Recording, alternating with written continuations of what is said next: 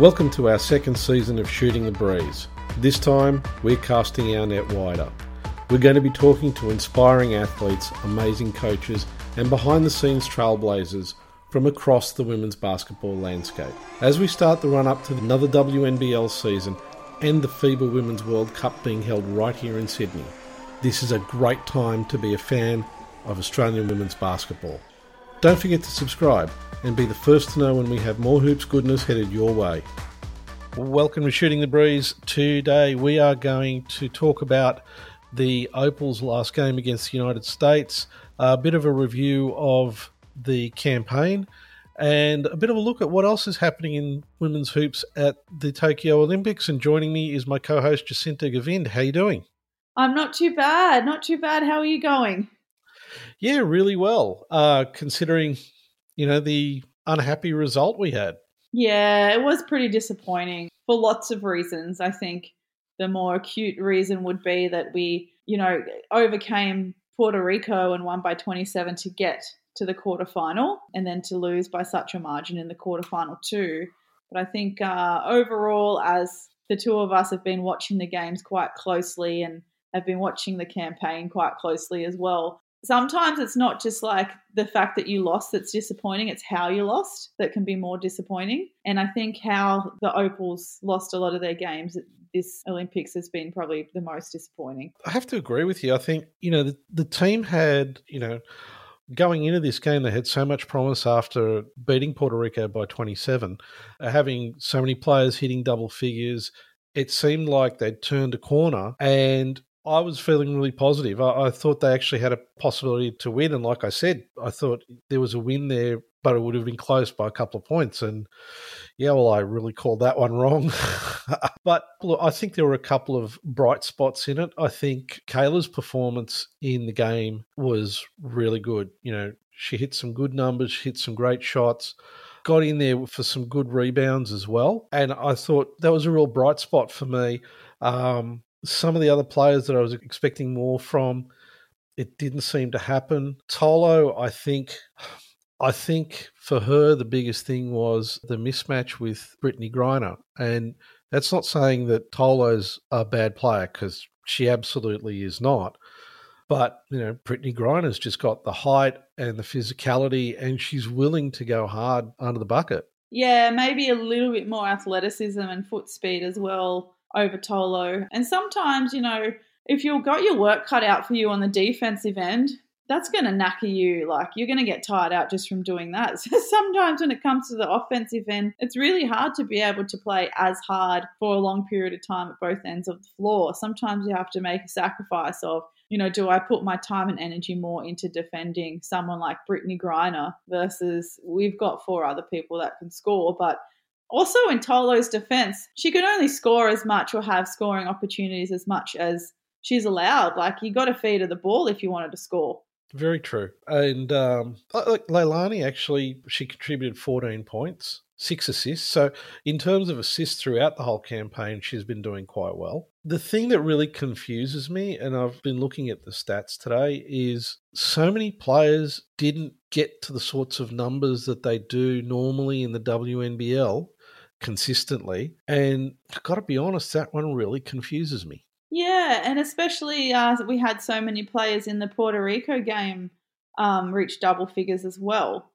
What I noticed, actually, like, we were coming off a high against Puerto Rico, and like you said, it felt like we'd really turned a corner because our offense was a lot more aggressive and we had a lot more people looking to be scoring threats. And it looked like to me against Team USA that we had regressed. We'd gone back to being passive and sharing the ball a little bit too much. And the thing is, I think, people not getting into double figures is because it looks like people weren't actually looking to score. They'd run these sets with a lot of handoffs and ball screens and whatever else. It just took up time and it didn't give them any scoring options, or it didn't look like they were looking for scoring options. And then it would come down to a rushed low percentage shot or someone just having to find something. And so I think, to me, that stat of not having a lot of scorers in double figures is kind of reflected in their stagnant offense. To be honest, I think the US defense was pretty tough. They really didn't give too many opportunities for us to be able to get inside. and they really made it hard to go for the three-pointers because they would just seem to be there, minimising the opportunities to take those shots, so we'd rush them. And the other part is, again, and this seems to have been across the entire campaign, the number of shots that would just rim out or just hit it was so frustrating. There were times when I've got to be honest, I really wondered whether or not somebody had changed the diameter of the rim. Oh, those rings have been actually a bit funny all tournament. Like heaps of the shots in some of the Boomers games too. They're just rimming out. I don't know if it's Australia's preferred shooting style that doesn't match the rings of the rest of the world. But so we did miss. I think it's cricket where they say dropped a sitter. We did drop a lot of sitters. Lots of missed layups again. Not calling any specific players out, but it was. Yeah, missing shots that they could have made, and they were missing shots through the whole tournament, the same shots through the whole tournament, just not making those adjustments of focusing on their finish. Those things, those little missed layups and missed shots under the basket, they definitely add up. Yeah, they do. They do, definitely. And, unfortunately, that's it for the Opals for this Olympics. To be fair, though, if I look back at the whole campaign, there were players there who showed real brilliance and I think are going to be able to form a core for a future Opals team. Obviously, Ezzy is, number one on that one. Her performance, even though her scoring in the US game doesn't show how well she played, her experience from the WNBA really translated well for the Opals in this campaign. Yeah, I totally agree. She's grown so much in the last 2 years. She's really held her own as well in the WNBA. I think she's only played like 3 seasons, which means that she went to the WNBA quite young, but she's really held her own. Really impressed that she's been able to transfer her development as a player into the Opals roster as well. Because sometimes a lot of players, they, depending on what team they're playing for and what their role is in that particular team, like you're not always going to be the go-to scorer in your team. Sometimes you will be, and sometimes you have to compromise that role in another team. But I really like how Ezzy was able to be really adaptive in this Opal squad and step up when they needed to as well. Yeah, I'm wondering how many more times some of the players will be able to represent Australia in the Opals.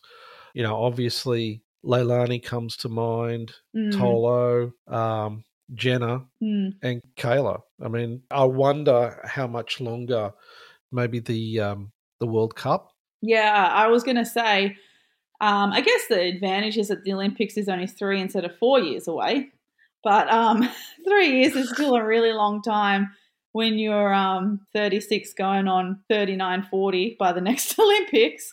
Yeah. But the World Cup, I think, will be a real test of who will be able to carry on for another 18 months to make another Olympics campaign. The World Cup might be even more valuable to some players than the Olympics in a sense of getting a medal or getting on the podium in some way, winning the whole thing. But I think that will be a real test of who of that older crowd is going to be able and willing to do another Olympics, if they want to do another Olympics, or if they just want to have the World Cup as their last hurrah. And well, the fact is that being held in Sydney, I think a lot of them would want to try and get the medal at home. Definitely. How often have we ever hosted a basketball World Cup in Australia? Yeah, we have. Pre-2000 Olympics, I think it might have been around 90, in the 90s, we hosted them before the Olympics. Well, we're very lucky then to have it again. It's such a great opportunity, and it gives us the core of the future generation of the Opals an opportunity to be able to start the building towards the next Olympics. Yeah, it's interesting when you look at the basketball landscape across the world, which countries consider each tournament as more important, whether it's Olympics or World Cup, because sometimes different countries will use the Olympics to test out a future squad or to help groom like the emerging players, and some people will use a World Cup to do that. So it will be really interesting to see what approach Australia takes for the Boomers and the Opals, if they want to include some up-and-comers and emerging talent as the 11th and 12th players, just to get them a taste of that standard, and maybe have them in preparation for the Olympics. Or maybe they just want to go with the best 12 that fits the coach's philosophies and try and get a gold. It always comes back to that argument, and it's one that constantly cycles around is, whoever the coach is that's trying to build the next generation, there's always going to be the potential that the team's not going to perform as well as people expect because you've got a lot of new players in there and this is their opportunity to get experience. So a lot that needs to be looked at in relation to how we're going to look at the next 3 years. Is the World Cup going to be the one where we want to get the medal and then we're going to use that as a springboard to rebuild an Opals roster for the next Olympics? Or are we starting our rebuilding from now? And you know what's going to be really interesting is the preparation. Are they going to change the scheduling and preparation leading up to the World Cup compared to this Olympic campaign? Because the Opals, let's be fair, were very underprepared in a sense of time spent together, time spent on the court. I mean, it was a short time. I think they only had like 2 or 3 Opals camps in Australia, and that wouldn't have been the whole squad because I think some people would have been still overseas. And so they didn't really spend ample time gelling together on the court and then people were still fighting for spots. So I remember I'm trying to think if it was last Olympics or an Olympics before, but there was definitely one time when, maybe it was even when Jan Sterling was coaching. Anyway, there was a time when a different Opals coach was at the helm, and basically the instruction was if you want to get considered for the next Opal squad, whether it was for an Olympics or a World Cup, you need to stay in Australia and play WNBL, or you need to stay in Australia to be ready for camps. And so that was almost like part of the preparation of like, look, if you want to make the team, you need to stay here.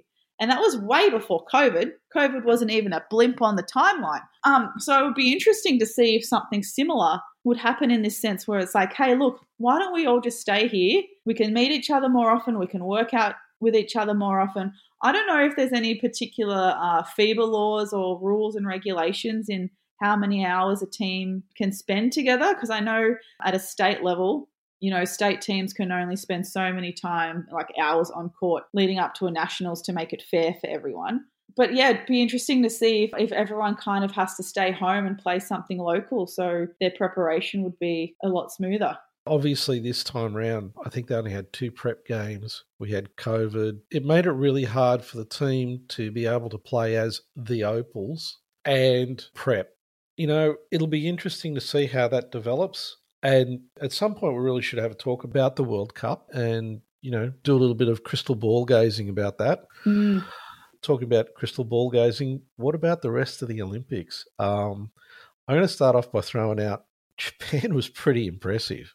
Wow, wasn't that a great game last night? Japan, Belgium. That was, I think I tweeted to my friend Roy Ward, I said, that was such a good game, I wanted a season 2. Yeah. That was I was so captivated by the game, and they were trading baskets point for point. And then all of a sudden I'm like, oh my gosh, it's only 40 seconds to go. Like I just got so enthralled, I completely forgot about the time. But oh, wow. That's why I really like teams like Japan and China. I feel like sometimes they can be a bit isolated in the basketball landscape, but they do the right thing and try and get the right personnel in to develop their national team. They work very hard together. And I'm really glad that it paid off for Japan, especially because they're hosting too, which is always makes it a bit more fun. Yeah, it does. Having watched Japan, I actually like watching Japan sporting teams generally. Their women's basketball team is so quick, so athletic. I think they push every team they play because of that speed and athleticism.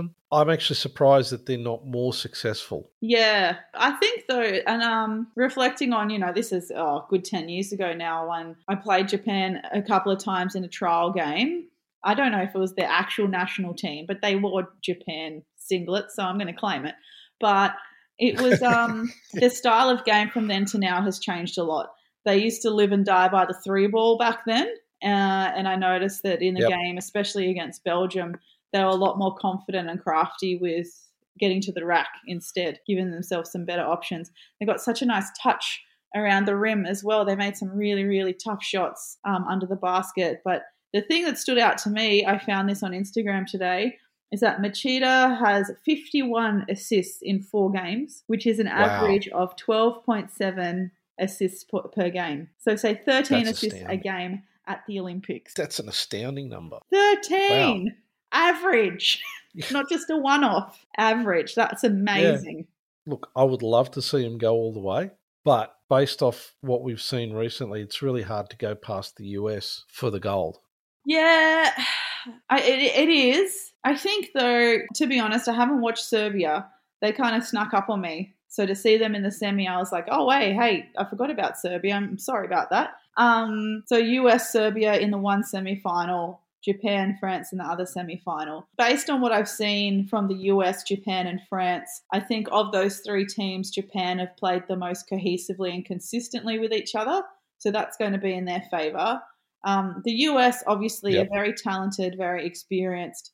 I think against the Opals especially, they had Brianna Stewart, who was basically, I think KD was actually doing a Stewie today against the Boomers, but Stewie had 20 points in the first half. Like, that's just not, it's not good enough from an Opal standpoint or from an opposition standpoint. But also, like, was anyone else going to be that efficient in the US if Stewie wasn't going to be? The US still don't look as cohesive as I know them to be. I think they can perform a bit better. I don't know if it's with their experience and expertise that they'll just be able to turn it on and off and be able to gel really well when they need to. But I feel like they can still be a bit better. But between Japan France and US, Japan to me looked the most cohesive. I would love to see a US-Japan game. Yeah, that could definitely shape up that way in the final. If we get a US-Japan game, to me, based off the way they've performed, that could be like one of those games that you just can't take your eyes off. No. Clear my schedule because this is what I'm doing for the next 2 hours. I'm just watching this game. I don't want to be bothered. Yeah, it's definitely got the potential to be one of those. Okay, well, it's been great doing all of these with you across the Olympics. It's a shame that the Opals didn't get the opportunity to go any further, but I still think that, they'll come back, they'll sit down, analyse, figure out what didn't work, and they're going to come back at it again. That's the one thing that we do know about the Opals. It's been great running through these with you, Jacinta, and we'll be talking real soon again. Yeah, likewise. Thanks for sharing this journey with me, Paul.